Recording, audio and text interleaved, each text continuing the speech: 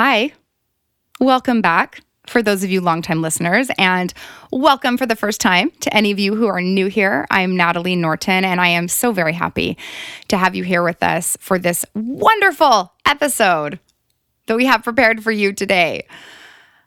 Now, I want to start out by telling you a little bit about my process when I decided to launch this podcast. I really wanted to set up some criteria for myself as it related to really every aspect of the show. I wanted values in place and parameters about everything that I would do and why I was doing it. I wanted a lot of clarity there because I knew that if I was clear, that the entire process would be more meaningful for me and it would have a greater impact in the lives of those who listened. There was one area in which I was particularly specific, and that was about guest conversations or interviews, the kinds of interviews and the kinds of people I wanted to interview here on the show. And that's not because there aren't zillions of amazing, interesting, and inspiring people out there that we can talk to and we can learn from. Because, of course, there are. But not every one of those wonderful, inspiring people is going to be a fit for the type of show that I was committed to facilitating here. And that's totally okay. But I wanted to get clear about the kinds of guests that I wanted to have. And so I made this entire list of values. And I'm tempted to read it to you here. I called it guest gatekeeper values. But the list, that list of intentions, that list of parameters is like 100 miles long.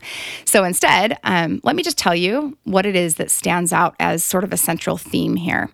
It was about wanting to bring listeners into conversations with guests who I felt really had a connection and a sense of, for lack of a better word, a sense of stewardship over whatever area of life that they're showing up in and for. Not simply bringing people to you because they had something marketable or something that was popular, but I wanted to bring people to this show who had a connection to what they were engaged in that was deep and that was lasting and that was real.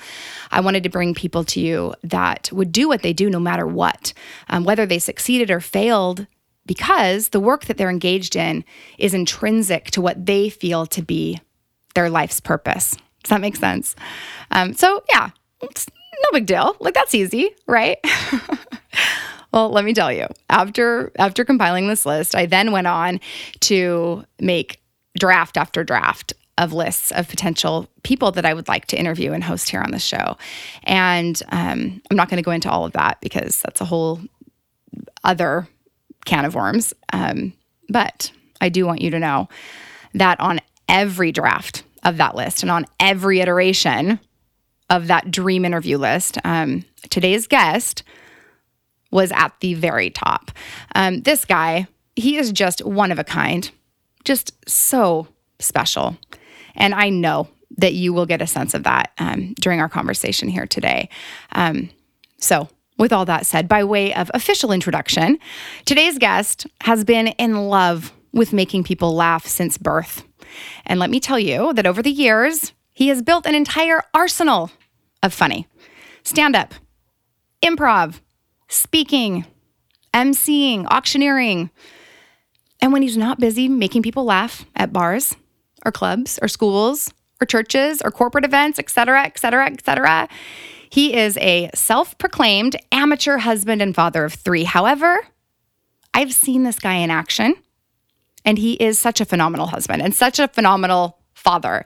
Truly, he's just an expert at showing up and being an amazing human in every aspect of his life. And I am honored by his friendship, and I am so honored to introduce all of you to him today. Today's featured guest here on Show Up, my friend, professional actor and comedian, Mr. Clifford Prang. I'm a stay-at-home father. That's my day job. I'm a stay-at-home dad. Yeah, good. That's how they feel also. Just one.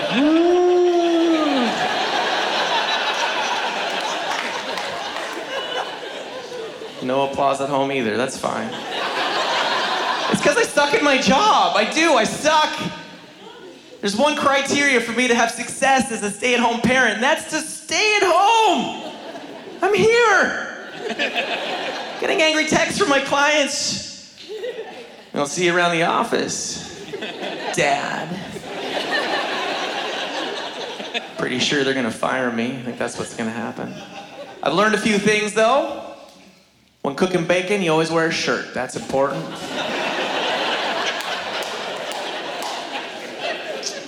The only use for sponge cake is as cake. Clean the tub with something else. And if for some reason you erroneously shrink your wife's favorite sweater by erroneously placing it into the dryer, simply say sorry. Do not say, well, now you've got something to work towards, don't you? Yeah, don't say that. Don't say that. Don't do that, because women are strong. They are physically strong. They are. Welcome to the Show Up podcast with me, your host, Natalie Norton. This podcast is all about having the courage to be a really good human and living the kind of life that genuinely fires you up every single day. Are you ready to become your best self and truly show up for your life, come what may? Me too. Let's do this thing. I'll always want you around. Okay. Hi. Hey. How are you? I'm good, Natalie. How are you? I'm pretending like we haven't spoken for like the last 5 minutes before I started recording. I'm absolutely, I believe it. Because this is a more authentic reading than before. That's right. Well, it is good to hear your voice, though. It's been a little while. I am so thankful that you're willing to do this because, and this is something that I don't even know that we've ever had a chance to talk about this. So for those of you listening, Cliff and I have been friends for quite a number of years. His wife and I are also dear friends. What's that? I said so long. So many years. A million of them. But I remember Cliff emceed an event that I spoke at. And I went to this little workshop thing that you did on improv. And I know it wasn't like an actual improv class, but it was what was it? Do you remember? Yeah, it was like a breakout session where I taught improv and then just kind of compared the connections with just all forms of creativity and how we all fit in the grand scheme of things. Yeah. Exactly. Yes, that. But here's the part about it that I don't know that I've ever communicated to you. So we did the little improv exercise, and what it was is we each kind of, fed ourselves in to this scene that you had created. And does that sound right so far? Mm-hmm. Yeah. Okay. So we're at a beach and everybody's doing different things, right? But everyone's kind of meshed into this scenario, right? One person, if I remember right, is I don't know, but everyone is somehow engaged together, not just in the scene as a whole. Mm-hmm. And I was it's like a big collage. Yes. Perfect word. See, that's why you're the master. But I remember I was the very last one, whose turn it was to insert themselves into this, scene. And it was kind of like a freeze frame kind of scene, if I remember right. Anyway, the point is, I was at that point in my life in probably the most tremendous amount of stress that I had ever experienced.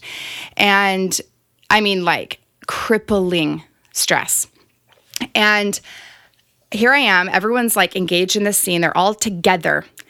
And for the life of me, I could not get myself to engage in that way. And so I laid down on the floor when it was my turn and pretended like I was reading a book and sunbathing and not even experiencing or seeing the entire chaotic situation that was going on around me. Mm-hmm. Does this ring a bell to you at all? I remember everything clearly. And I'm enjoying listening to you flesh it out and hearing your experience. I'm just really glad that you remember because it's a little bit easier. But anyway, it was just such an interesting experience because this is such a, I don't know what the right word would be, but it's not an earth-rattling activity, or at least I guess I didn't expect it to be. Mm-hmm. But it was so amazing for me because that simple act of choosing to participate, but in a way that actually was true to what was going on for me internally, it was probably one of the most liberating things that I could have had happen in my life at that time. Well, I'm glad that was your experience. I'm glad that was your Well, experience. Because we were just you trying to do an facilitated it. improv. It was just supposed to be like, improv and just showing how everyone fits. And the game's called Picture This. And we create a collage on the floor and everyone does a different piece, like you said. And you came in as a sunbather or a reader and you contributed. You helped fill out the picture. And even though you didn't feel like it, you did. And it was little and it was nothing to you, but it fit and it made the whole picture complete. And I had no idea you were feeling that way. Which says a lot about how you impact the rest of the world, Natalie, because you were feeling overwhelmed and awful, but yet that entire conference, you're blowing everyone's mind with your generosity and your wisdom. So, Cliff, you're amazing. You can function in spite of whatever it is you're dealing with. That's for all of us. Well, you're awesome. Thank you for saying that. It was like, truly though, for me just to realize like kind of what you said, like you can still contribute and participate and still do it your way, still do it in a way that is fair to you and that takes into account your own needs. And anyway, it was just really, really a good, healthy thing for me. And it really blessed me. So thank you, friend. You're amazing. Well, and that's one of the messages of doing improv and I guess pursuing your creativity in any form is that we do fit. I'm 42 now and I've been kind of searching out my entire life. It's like, how do I fit and not believing that I do?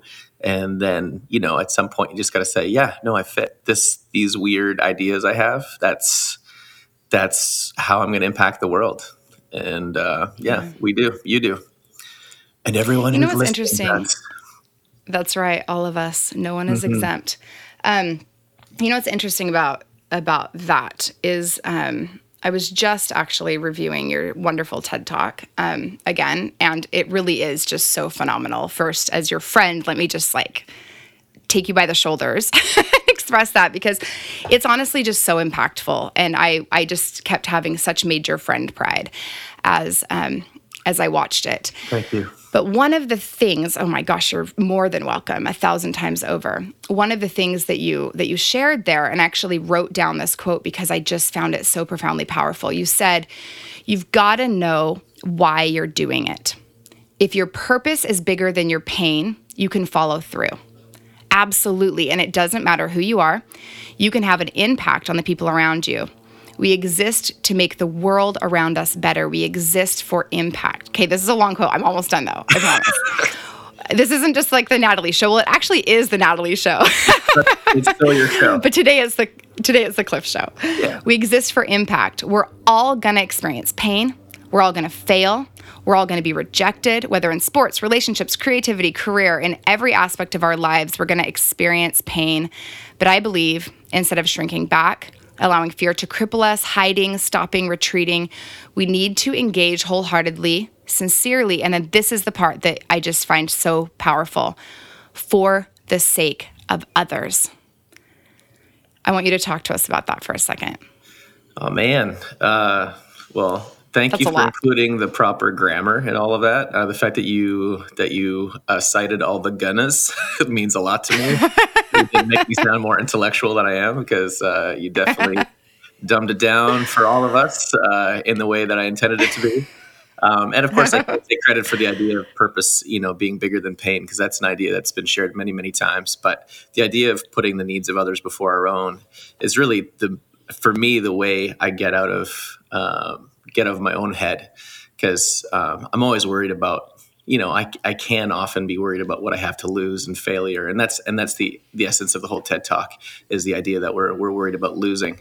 But we need to focus on what we have to give, because when we're focusing on what we have to give, then we're thinking about others, essentially, and serving others. And that's something that helps me show up. Your podcast is called Show Up. There's a lot of times so fancy. Well done. I don't feel like showing up. People are like, do you always feel funny? It's like, no, I go to a lot of gigs and I'm like, I would rather be at home with my kids right now. I'd rather be in my bed. I would rather, be sitting by a fire with a beer in my hand. But it's about showing up for the sake of others. I had just an improv show I did recently. And it was at a church, and I had someone from a church really rip me apart shortly there beforehand for just a lot of misinterpretations and whatever else. It was a very unpleasant experience. And then the next day I had to go to a church and do comedy, which is, those two aren't always synonymous with each other. And I didn't want to Yeah. go. But because I was doing an improv show with my brother-in-law, even just having one other person to do it for made the world a difference. And then it ended up being an amazing show, and the people were lovely and everything else like that. But just to know that is like, you know what? My brother-in-law needs to get paid, and we can have fun Yeah. together. And about putting the needs of others before your own, I think, is a big piece of survival.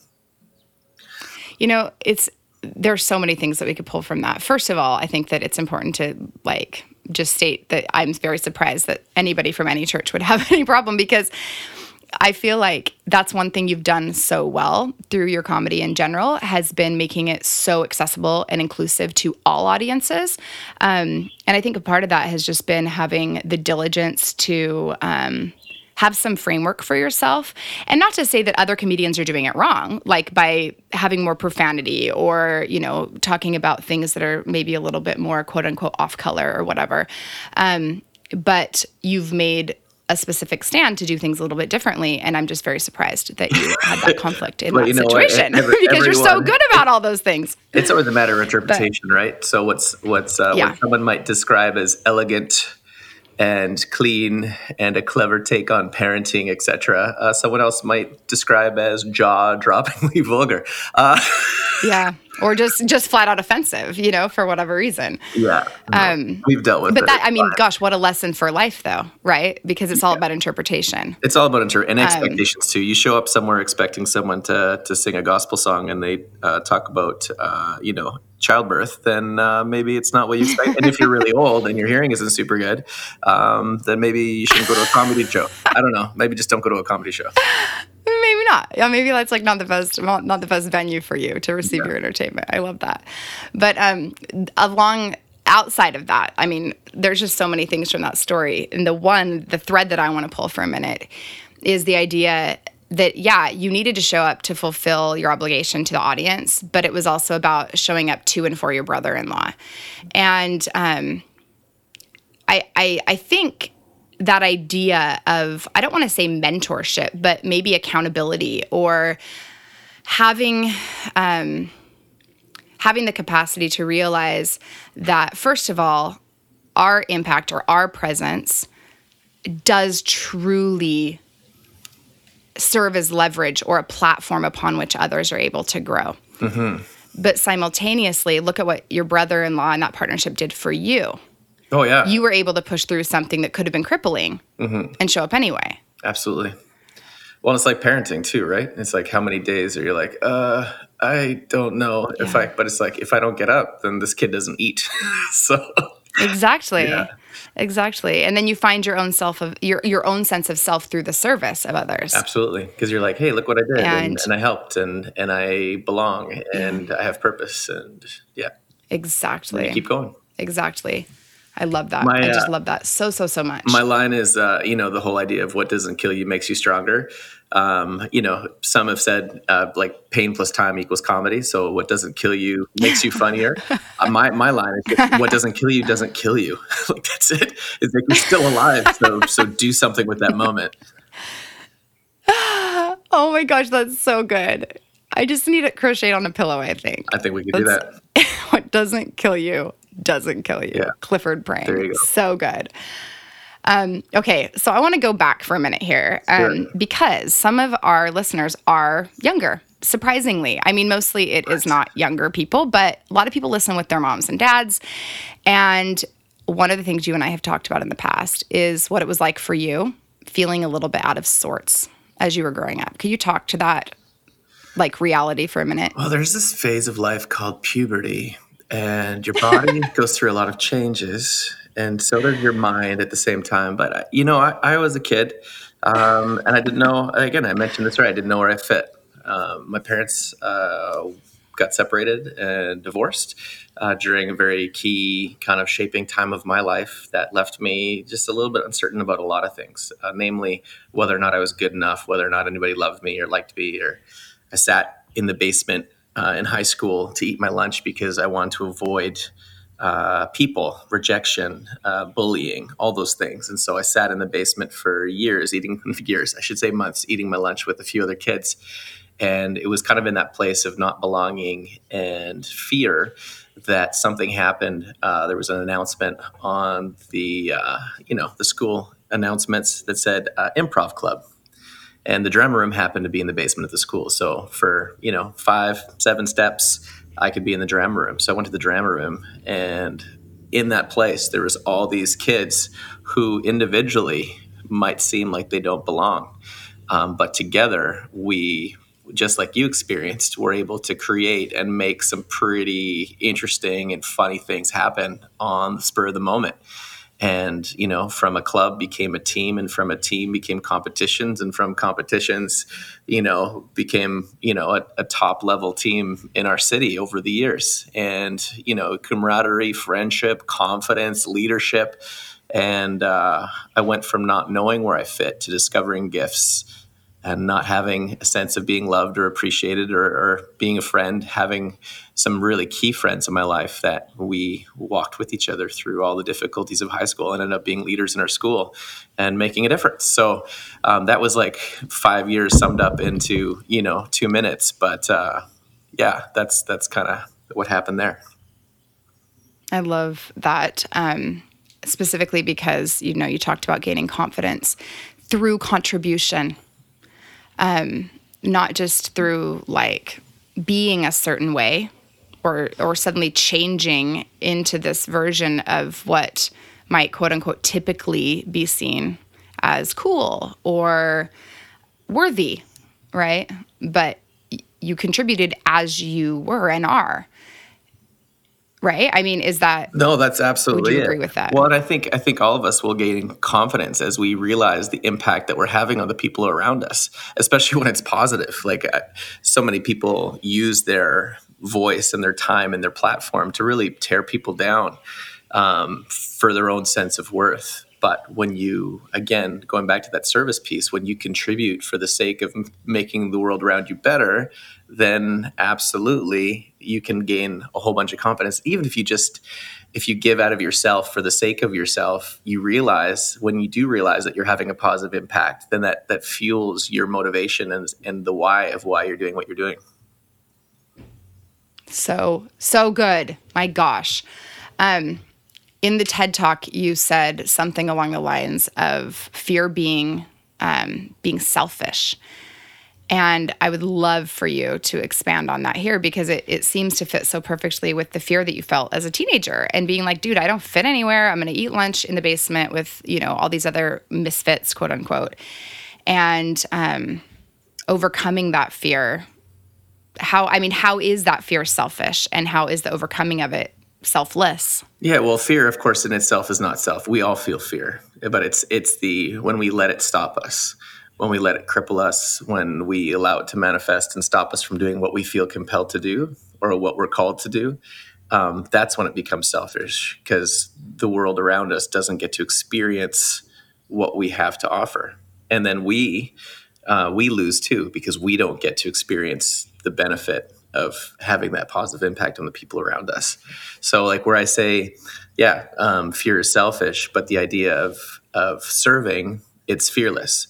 Because when we put ourselves out there, then that's in spite of our fear. Because we're all going to feel fear. We all want to stop. But when we do it anyway, when we face it, we embrace it, and we act in spite of that fear, that is present, then that's when we can really have a positive impact. And it still hurts. Like it's not saying it won't hurt. It's not saying it won't be difficult. It's not saying that we won't get criticized or have a negative review when we put ourselves out there, when we're on stage in front of everyone naked. When someone then turns around and says, "Oh, we don't like what you did." It's like, well, that's too bad, because there's nothing I can do to take that back now. But you gotta go for it. You gotta go for it in spite of the risks. Yeah. The alternative is nothingness. Exactly. Exactly. And it's not just nothingness in terms of ourselves, but it's nothingness in terms of our ability to bless. When you, in that same quote that I'm referencing about you talking about fear being selfish, you talk about self-preservation and how fear is really about us and not wanting to expose ourselves. But in holding that back, we're also holding back the gift that we are to others. And that's what, I feel like this is exactly what you're saying. And I guess I'm just reiterating to all those kids out there that are listening, like the way that you are and the things that are within you, I believe to be divinely implanted. And turn that terminology whichever way you need to have it fit within your own structure. But I think this is one place, actually, I know that this is one place that you and I, Cliff, really align, is in that belief that these things that stir within us are there so that we can bless and do and have an impact. And so when we are afraid of those very things, of putting them out in the world, in essence, we're afraid of our divinity, or we're afraid of that light. Oh, yeah. Yeah, that's good. And that is, it is, yeah, I just want to make sure you know that's good. I'm just basically like reiterating what you teach me. But you're like adding divinity into it. And that's important things. Like, where do these ideas come from, and where does this passion to impact come from? And I think that's, I believe I'm a created being. And so then I also have a responsibility to do with what's given to me. It's called stewardship, right? That basic idea that it's like, am I living out? Am I using what's been given to me? And it's key. It helps me sleep at night. Yes, me too. That and melatonin, but yes, that also. Brilliant, I love it. Or the noise Cliff, machine. You're amazing. Or those little. That's right. Those little for sure. Goggles, not goggles. What's that? The mask, the little mask. I don't have a mask. Sleep mask. Yeah, the goggles. Yeah, a little. Yeah, here in Hawaii, we sleep in goggles in case you guys didn't know. Yeah, because there's a flood, right? Yeah. A lacy. It actually is like really good for apnea. Like, yeah, the full sleep mask. It's like an apnea prevention. Oh, I thought you said acne. Actually, I think it would suffocate you. I honestly thought you said acne. No, not acne. Well, maybe. Yeah. Maybe like fill it with Proactive or something. For sure. But here's the thing, guys: don't sleep in a snorkel mask, because you will in fact suffocate. Oh, yeah. Let's not ever. Don't do that. Don't do that. Not the good plan. Or don't sleep in the water. Cliff. Don't sleep in water, because then you'll. Oh yeah. Oh Yeah, yes. you'll probably drown. Yes. I hate it when people say that having a wife and children is like serving a prison sentence. I hate that. It's mean. Like, Cliff, you got kids, man? You're trapped. You're married, dude. You're in jail. I'm like, no. I'm pretty sure in prison you get recreational time and conjugal visits.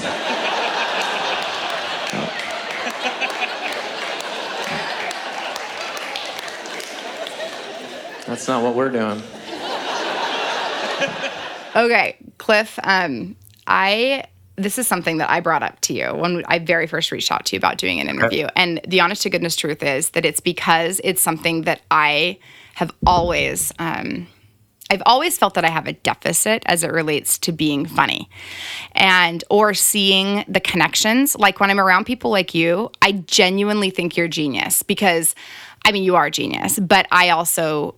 the idea that people can make the kinds of connections that you do, it blows my mind because it's not something that comes naturally for me. In fact, when I was in college, and I don't remember if I've ever mentioned this to you or not, it's kind of embarrassing. I'm excited for what's coming When next. I was in college, oh yeah, you should be actually.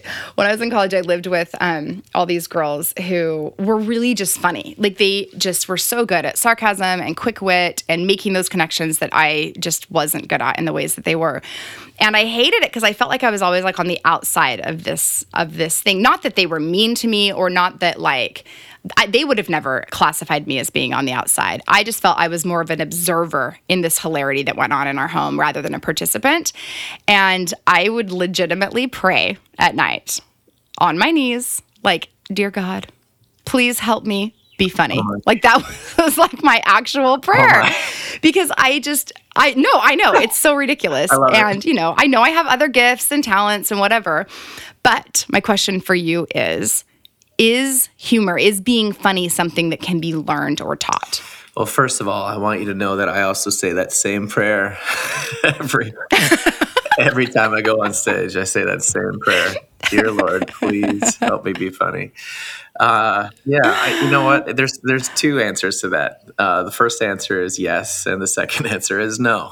there's, yeah, you can Oh, teach them. oh, Yeah, and so they're amazing. two, and that's it. I'll just stop there. No, I believe Yeah, friends, this is Cliff. Thank you so much for listening. there's some naturally talented, naturally funny people that just, the way they carry themselves, the way they say things, like it exudes out of them. But even those people, in order to become refined in a way, or to be able to present themselves or continually generate new content, need to learn how to write, need to learn how to structure, and all that kind of stuff. But there's very few people that are just free form all the time. There's a structure, there's a rhythm, and those things I believe can be taught. And like you said, so much of it is association. Like, one of the things I like doing is working with people to help them find the funny in their mundane stuff. And that's like any comedy writer. You'll like someone that can go off about microwaves. There's a guy named Ivan Decker who's one of my favorite comedians. He's local from Canada, from Vancouver area, now in LA. He finds the funniest things in the very mundane things. There's associations that can be made that are hilarious, because comedy is oftentimes just the joining, the combining of two opposing ideas, and that can be taught just by free associating. Like, when I think of macaroni, I think of Italians. That's not funny, but that's how you start. It's like, you start somewhere. It's like, I think of blanket. I think of, you're going to just delete this section out of the podcast. No, this is good. This is No, you good. have Keep to. going. I'm like waiting to see Well, where you're going to go give me from here. give me two opposing ideas. Just give me two things that are Okay. just nouns. Give me two nouns.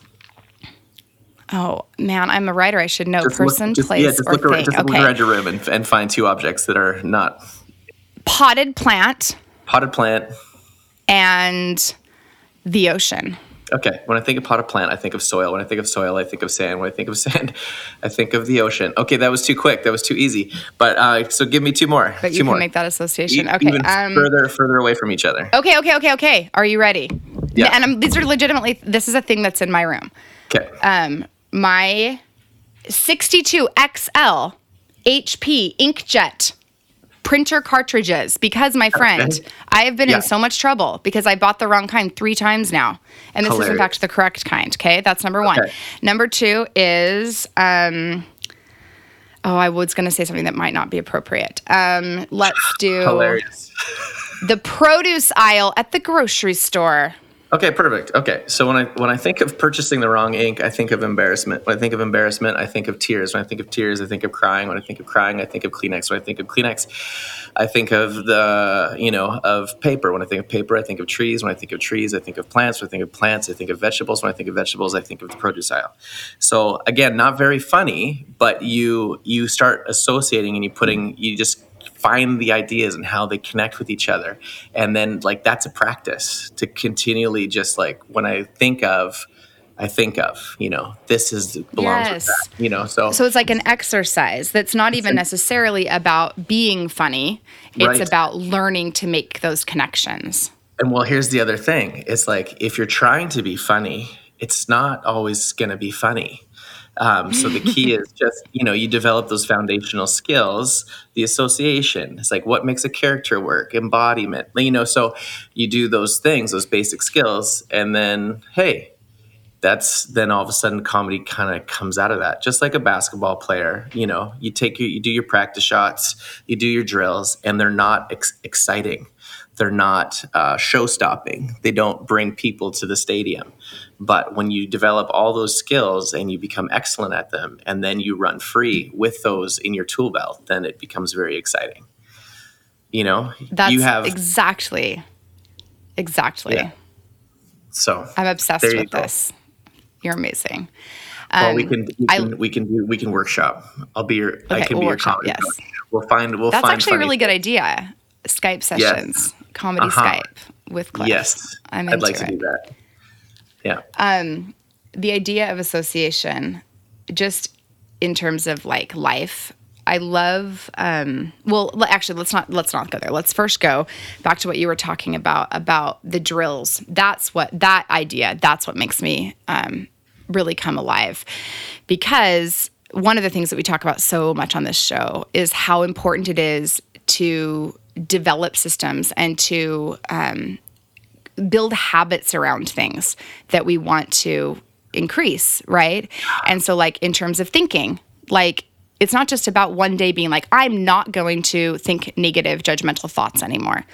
It's about having a structure in place, right? Where every day when you think those negative thoughts, you've got a plan and you start exercising that plan and putting it into place. Like maybe every time you catch yourself, you, I don't know, say 4 things you're grateful for, or you, it doesn't really matter, but you've got a plan in place and a structure that you can start to follow until little by little you've retrained the way that your brain responds in situations. Yes. And so what you're telling me is I can apply that exact same thing and finally answer my own prayer and learn to be funny. For sure.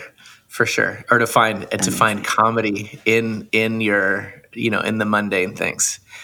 Yeah, absolutely. Yes. Okay. I believe it. Okay. And that changes your life a little bit, I think. Oh, 100%.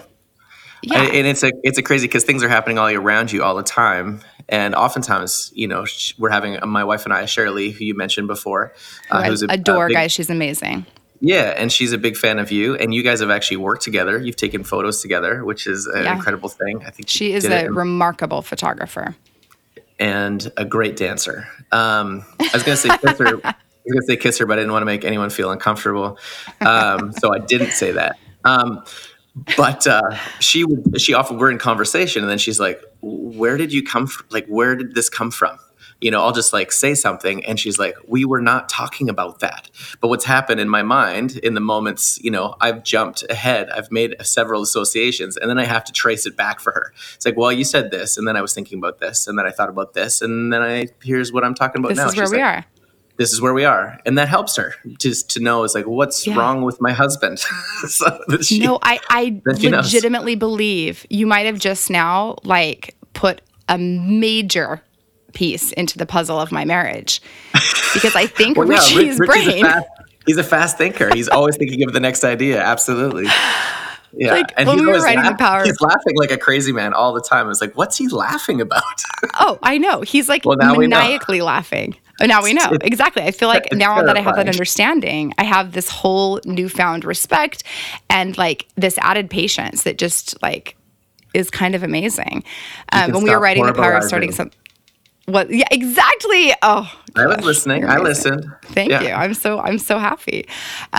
When we were writing The Power of Starting Something Stupid, we always joke that Richie came to me with like this mind map of a book where everything plugged in his mind. Like there's this central idea, then all these other ancillary things all around.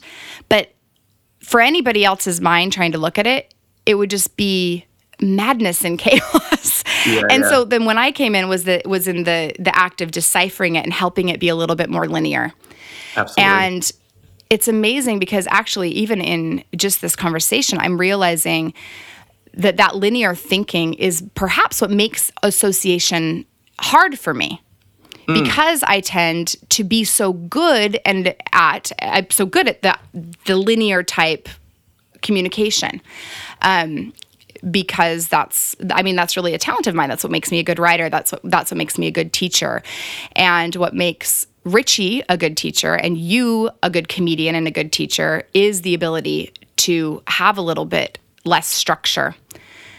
And I don't know, it's interesting to me because both are so powerful. But here's a very important thing that goes along with that last exercise that we did is that if you know where you're starting and where you're ending up, then you have freedom to go off the line. And that's where, that's where I find myself, where it's like, to put a show together. If I'm, strategizing an hour long, stand-up show that I'm doing for a client or for myself or whatever else, it's like, I know where I want to go. I know where I need to be. I have ways to get back there. So then if something happens in the audience or something happens in my head, then I can play. And I can be free, but then I know how to get back. So, and it's with writing too. You've got your chapter outlines, but then you can go and then come back. So a Yeah. photographer even is like, I know what shots I need to get. But then it's just like the light is telling me something else. So I'm going to go Yeah. chase that light for a while. I'm going to chase, this combination of colors or whatever it is. But then it's like, yeah, we'll put the family together. We'll make sure that we get them all together We'll because make sure we grandma get wants that a shot of picture. her and the grandkids. Sure. Let's do that. And then, but maybe Yep. they both combine with each other, and that's Yeah. the amazing thing, so I chase your no, that's inspiration but then don't forget about the key points that you need to hit. yes. Like whether, I mean, and I just am thinking in terms of life Mm-hmm. and goals. And one of the things that's really hard for Richie and I is because we do tend to be so spontaneous and we do have this desire. And I know you and Shirley have some similarities in this too, this desire to live life fully and to be fully present and available for what happens, and to be able to have the flexibility to make the decisions that that life offers you in those moments rather than being really confined. And that doesn't necessarily mean, though, that we're just like flying by the seat of our pants. Yeah, 'cause you And need to eat still. yeah, exactly, right? We've got bills to pay and Yeah. mouths to feed and college tuitions to start thinking about. And I realize in a lot of this work that I do with my clients and on this podcast and the different endeavors of my life, the values and that end in mind goal, and then the values that guide as stepping stones, you're right. They totally do provide the space and the opportunity to veer off course because the course is identified. If the course wasn't identified and you veered off course, you're for sure going to get lost. But you've got all these mile markers to return to. And gosh, that's really beautiful. We should write an essay on that. That sounds like a terrible idea. I actually I love agree. your idea. I just when you said the word essay, I just PTSD. Now, had you said a Amazing. graphic novel, it's like that sounds more exciting. But, As long as you illustrate it.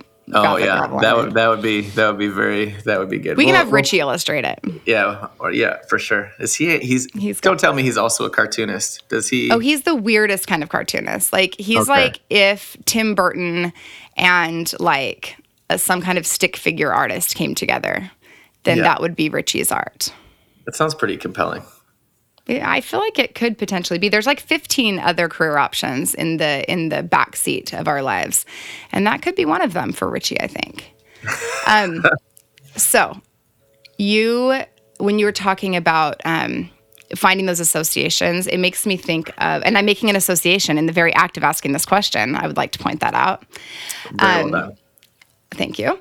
A lot of times people, when they're having struggles in their life, like we all have pain. We talked about that earlier from your amazing quote from the TED Talk. We're all going to suffer. We're all gonna experience pain. We're Thank all you. gonna suffer, right? Yeah. And a lot of times what I find is people feel guilt or they feel like somehow they're not allowed to experience joy and lightheartedness in the wake of trauma. Or maybe it's not even trauma. Maybe it's just the weight of the world because everything's bananas right now. There's just so much going on. And what do you think of that? Like, where is the space for humor and lightheartedness? Does it mean that we're veering away from the levity of these hard things or that we're somehow neglecting them? What are your thoughts? Yeah, I think you have to. If you don't laugh, it's really hard to live and survive those things. I like the word irreverence. I love the word irreverence. It's got so many negative connotations, but like I have jokes about divorce because my parents are divorced, and that's difficult. I have jokes about divorce within the context of my own 19-year long marriage, because it's like that's a scary idea. The idea of having your parents not survive marriage is a very difficult thing to process as a child, and being as a human that has experienced that, the idea of doing that to my own kids and experiencing the pain that I know my parents felt, like those are terrifying thoughts. So I make jokes about them because it dismantles the fear. So when I think of irreverence, I think of fear, I think of weight, I think of seriousness, and I think that throwing levity on that is such an important thing to do. Yeah, I'm mocking it. I'm laughing in its face because I wanted to say to divorce that it has no power over me. Yeah. And death is a dangerous one to mess around with because, of course, of what it triggers and how hard it is. But I'm getting a little braver, as I kind of head into this phase of my career and my life and my voice. It's like this is something that I also, I think of all the very difficult things. I think of, as you've experienced, I think of the idea of losing my own kids, and I've come close to losing my own kids, in the ocean. I think you heard that story on the special, possibly, and it's like I've made a joke about it because it's how I cope with the difficult idea of losing my kids. It's like death. I don't want death to have any weight or power over me. My mom had a heart attack a couple of years ago, and I have what I think is a really good joke about my mom's heart attack, and my mom doesn't love it, but she hasn't told me I can't say it. So, just because it was a very traumatic time in my life, can I tell you the joke? So yeah, like I was going to ask, but then I was like, maybe I shouldn't ask. Like, I don't know. I just didn't know. So thank you for opening us to it. It's irreverent. It's irreverent. It's going to upset people. But do I need to say action? Yeah. Action. No, action. My mom had a heart attack a couple years ago, and it's terrible because I wasn't planning on visiting her this year. So,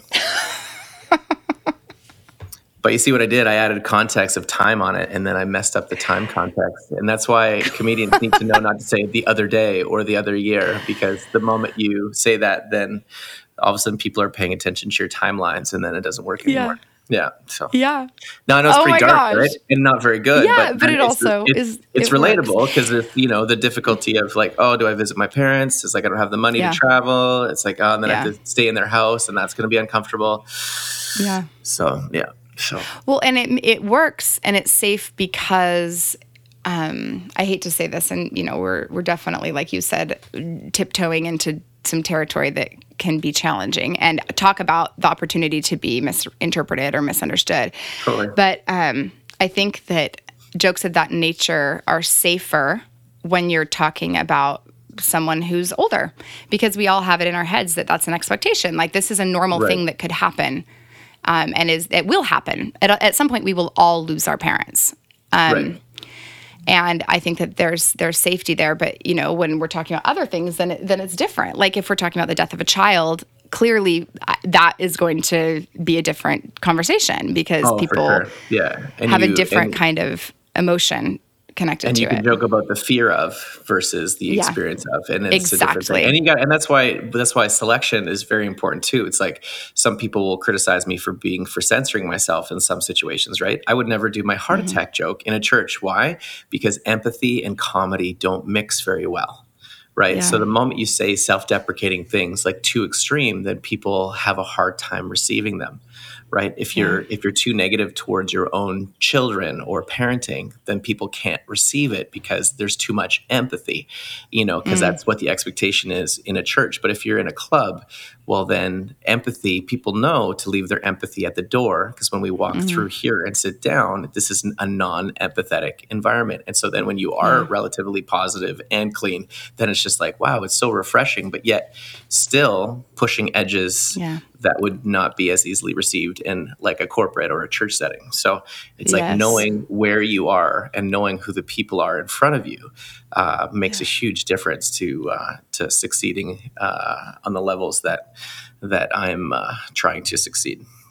Context is key. Context is key. Context is king, right? Well, and that's it. And that's why this is where the service piece comes in too, right? Because it's like, I'm there to bring levity to my audience. I don't want to burden them, right? If they're expecting a nice, light, happy time, then you give them what you think you should be giving them in that moment. So, and again, a lot of comedians, like, they're artists, and there's like, I'm doing the same jokes here that I do there, and blah, blah. And that's why there's only a couple places where they can perform, because they don't adjust for the sake of the people that they're performing for. And that's your choice as an artist. I'm not saying it's wrong. I'm just saying it's different. It's a different level they're trying to accomplish different goals, So for me, Yeah. I want to be able to make everyone and anyone anywhere laugh and have a good time. And so with that means that, some adjustments. And also I probably need to learn several other languages, which I'm a ways away from doing that. Google Translate. My That'll work. Spanish joke routine is a little weak right now. So. I love it. There was an idea that, this is what I was going to ask you. Sorry, your joke threw me off my own interview game. So what would you say is the line as it relates to using comedy in a way that's healthy to help us kind of balance out darkness and fear and pain in a way that allows us to be in a healthier environment? And the other side of that, which could be going so far that you're actually avoiding things that you need to look at. Because I know a lot of people, I've seen this in my coaching and just in seminars and things, there are a lot of people use humor as a way to deflect or as a way to avoid feeling what really needs to be looked at and felt. Well, I don't think you can truly find the levity in situation unless you're willing to go all the way in. So, like if you're avoiding, the jokes aren't even as good. You've got to go all the way in to feel the depth of the pain, to be able to find the good stuff to make the joke work anyway. I love that. Cliff, that's not the answer that I expected. I didn't have an expectation, but that's really profound. Wow. You know what's so great about talking to you is that you're making comedy and me sound smart. And if you could call my dad and just let him know that what I'm doing is Text really his number intelligent, over. I'm on it. That would mean a lot. He's so disappointed. No, it's good. My parents are supportive. I love it. Yeah, but no, actually, Cliff, you are brilliant. You're generous. I appreciate that. But I am generous, and you are brilliant. Both are true. Awesome. I'll take it. I was performing at 12:30 on Friday, like in the daytime, just afternoon, which is a terrible time for a comedy show. And it was at in an English class. So it was the University of the Fraser Valley. They have an English rhetoric class, and they invited me and a couple other comedians to do sets. And then we did a panel and talked about it. And the way the teacher described comedy and rhetoric and what the powerful use of the language is in comedy, I was just like, wow, I had never thought I would ever be described in this high intellectual factor, because I love the word poop. And so I can't imagine that those two would ever go together. So, it was quite the compliment. I took it. And I did. The thing about that my dad too. Exactly. See, you're gonna have compiled this entire, like, you could make a chat book out of all these things. Just have everybody send you like a little text, like, "Hey, Cliff's dad, blah blah blah." Yeah, that's what you give him for Father's Day. And you know how I bristled earlier at the idea of writing an essay? I'm slowly being convinced that essay writing is the way to go. I'm warming up to it. Yeah, I'll host a symposium on the high intellect of comedy and Cliff. Yeah. I'll sit on a Q&A panel. Perfect. It's so amazing to me because, I'm sitting here telling you how smart you are, and you go to this thing and you speak on this rhetoric class or whatever, and you're realizing, oh my gosh, like, there's actually a pattern and a structure to these things, and there's a system behind it, and how amazing, and it sounds so smart. It's amazing to me that those things are so intuitive to you that they don't need to be learned, and they don't need to be taught with that kind of language. And so then suddenly you're in an environment where someone's putting new phrases and terminology and structure around something that for you is just instinctual. And so of course it sounds really smart when you put it that way, and it's still the exact same thing you've always instinctually been able to do. And that's how I think we can tell when we're in our gift territory, rather than just like a learned behavior or a talent, but when we're in that area that really comes alive, because so much of it is just so dang intuitive. And that's where you, my friend, just shine. Thanks for that compliment. But it's also an affirmation that those things, again, with the articulated words and skills and techniques, you can embrace and envelop some of those ideas and make them your own. and start applying them to Yes. your own writings and speaking and, even parenting, to see the humor, to see the humor in whatever is going on, like in the mess in the bathroom, or the The poop. inability to put your dirty underwear in a laundry basket, or even change your dirty underwear. Like just the repetition that we've been telling our son to put on clean underwear for years, and he still doesn't. And he's still surprised when we ask him, "Oh, like now?" "Yeah, you just had a shower. You just woke up," or to move his chair in front of his bowl, or his bowl in front of where he's sitting, because he's spilling on the floor. "Hey, bud, why don't you sit behind your bowl?" And he's like, "Oh." It's like it's never been heard before. And you're like, you know what? Maybe this isn't our child. Maybe we should sell him to the people we bought him from. So, Well, and I think that the really relevant piece here that we're missing is making sure people understand that this son is in fact 26. So that's very cute. No, Look at that. no. You made me laugh. Look how funny you are. I know, look. My prayers are finally being answered. You did it. Yeah. Oh my gosh, God is real. Yeah. Now we know. Yeah. So, in closing here, the show up situation, we're going back to it because I'm such a good interviewer that I'm now looping back. Here I am doing this. You can fix this in post. You can fix it in post. That's right. Well, actually, no, I don't do it. I'm not in charge of post. You kidding me? We just get what we get from the producer. So it goes out of my hands, and I'm like, done. See you later. Perfect. I'm not learning more. I'm not learning more than I have to. Like, let's Perfect. get really clear on that. Bare minimum. And that's why you're super smart, right? Thank you. Yes, Yeah. exactly. Got to free myself up to do the things that really only I can do. Yeah.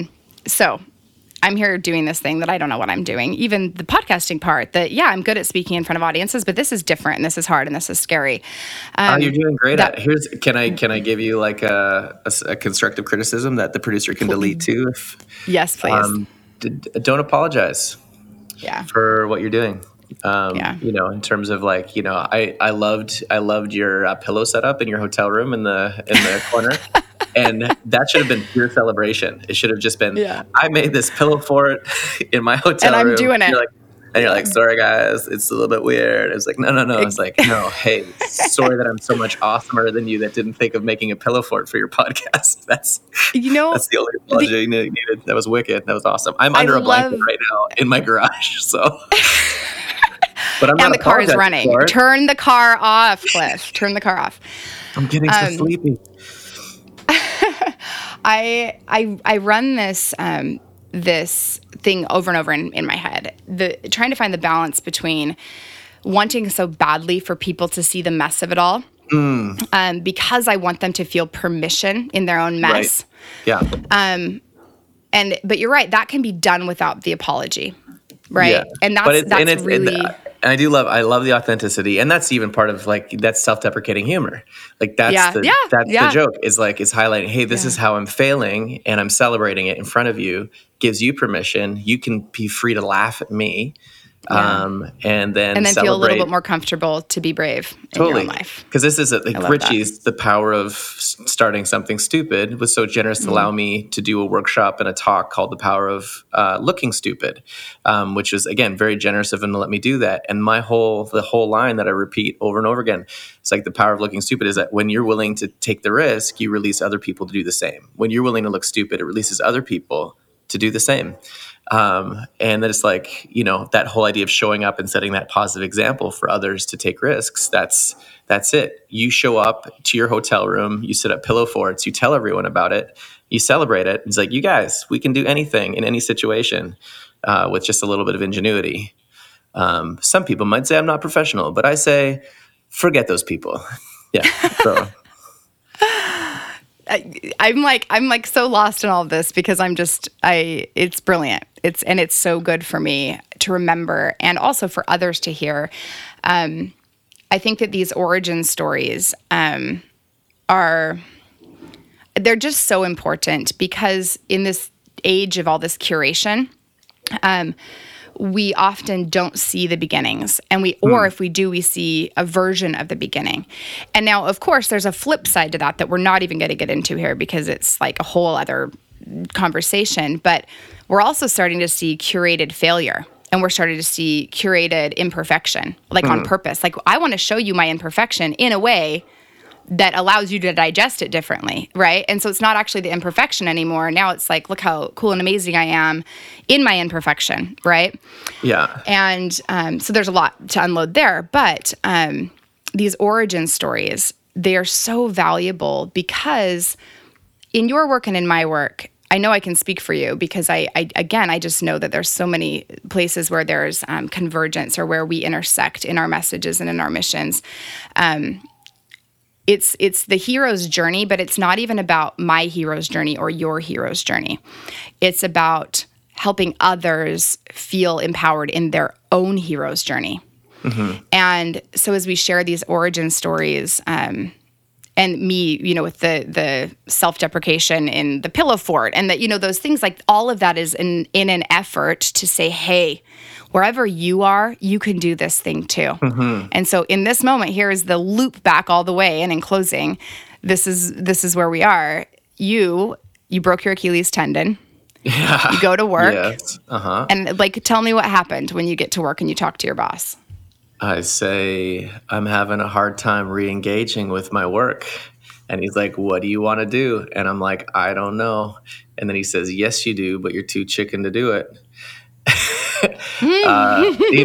And that was the brilliant thing. I knew exactly what I wanted to do. I knew that I wanted to pursue comedy and performing full time. I hadn't yet given my full effort. Like I had toured full time doing improv, and I'd had an agent before to do, TV acting. I had done all the things, but I had never put my whole heart into it. And until I did that, I knew that I would never be fully satisfied.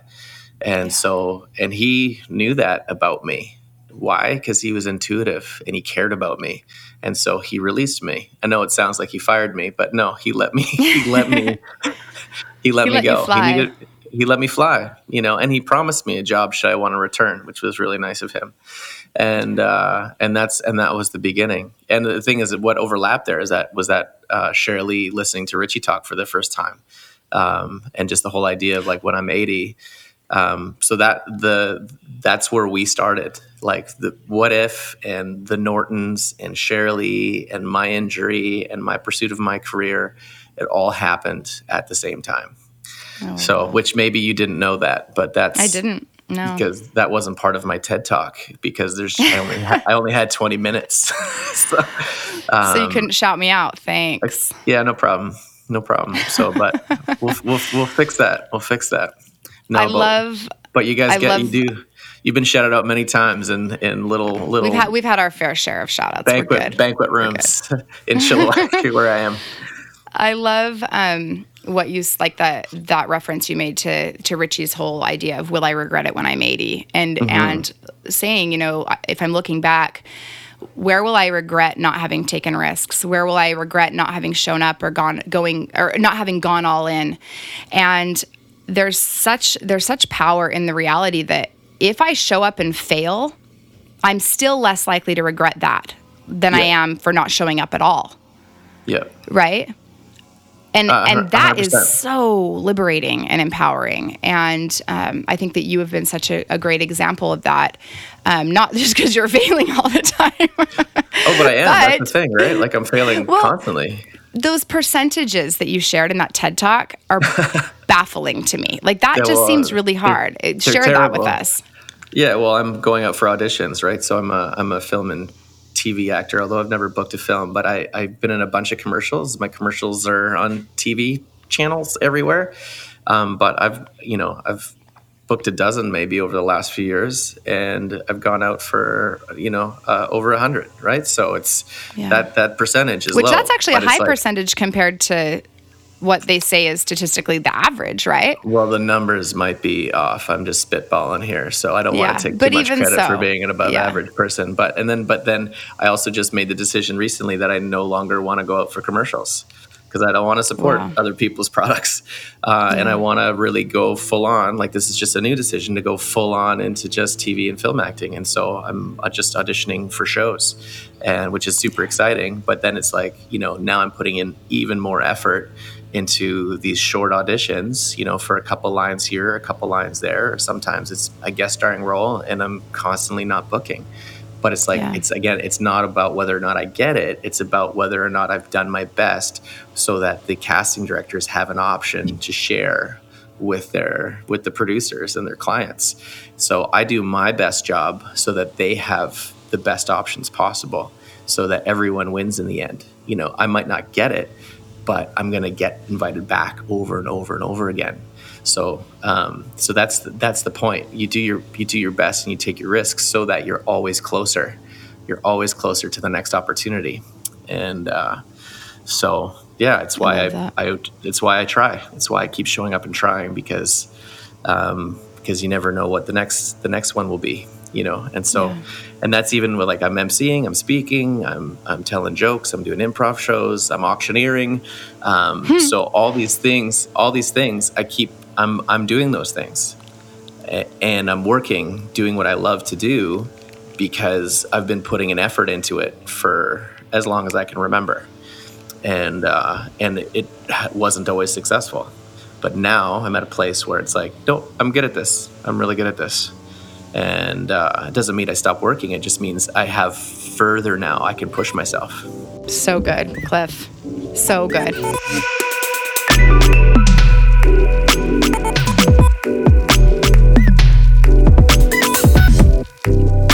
The final question that I have for you is, let's say that you are where you are right now and you have the opportunity to go back, 10 years ago to who you were then.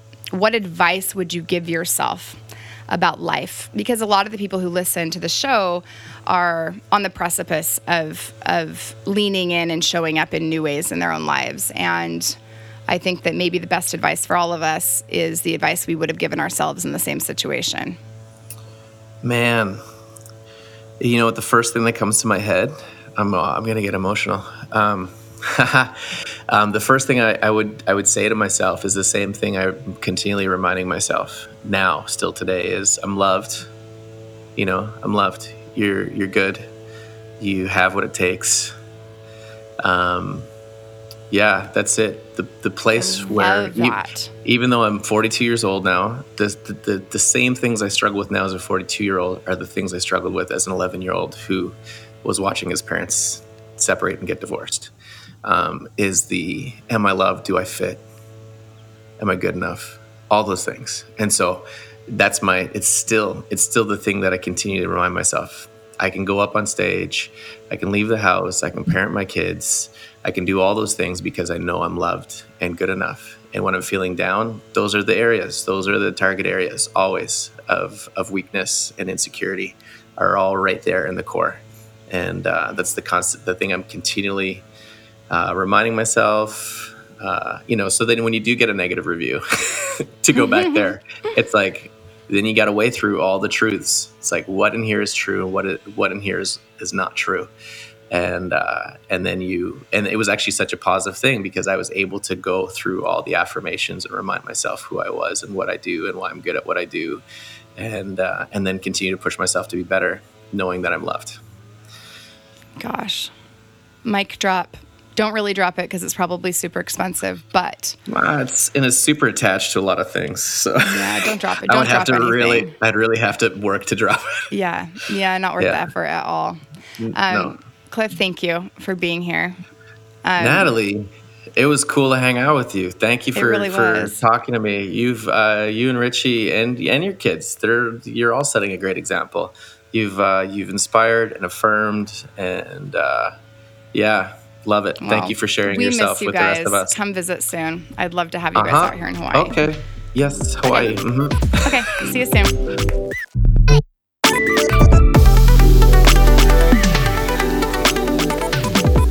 Thank you all so much for listening to today's episode of the Show Up podcast. You can find today's guest, Cliff Prang, online at cliffprang.com or on social media at Cliff Prang. Now, there are two things that I really want to make sure that you do not miss from Cliff. Okay, first, make sure, 100% for sure, not to miss Cliff's seriously phenomenal, honestly, truly, cross my heart, phenomenal TEDx talk. It's called F-Bombs, And we'll be sure to share the direct link to that 20 minutes of amazing F-bomb free magic in the show notes from this episode. Also, in the show notes from this episode, number 2, do not miss Cliff's hilarious stand-up comedy special entitled Dad, Body of Work. The direct link to download that comedy special will be in the show notes as well. So yes, all the links to all the magic that is my friend Cliff Prang will be in the show notes for this episode, as well as, drum roll please, on the new Show Up website. What? Yes, you guys, letsshowup.com is now live. It's a work in progress, but as of this very moment in time, it is in fact a functional piece of the World Wide Web. Hallelujah. So, you guys get yourselves over there and check it out. Again, that's letsshowup.com. Thank you again and again to Cliff for being a guest here on the show. And as always, to each and every one of you, thank you for being here. I love you. I believe in you. Now go make it a great day. I'm Natalie Norton, and you have been listening to the Show Up Podcast. I know you. Until next time, my beautiful friend, keep showing up, keep that heart wide open. And as always, remember, your best is always enough. I'll always want you around.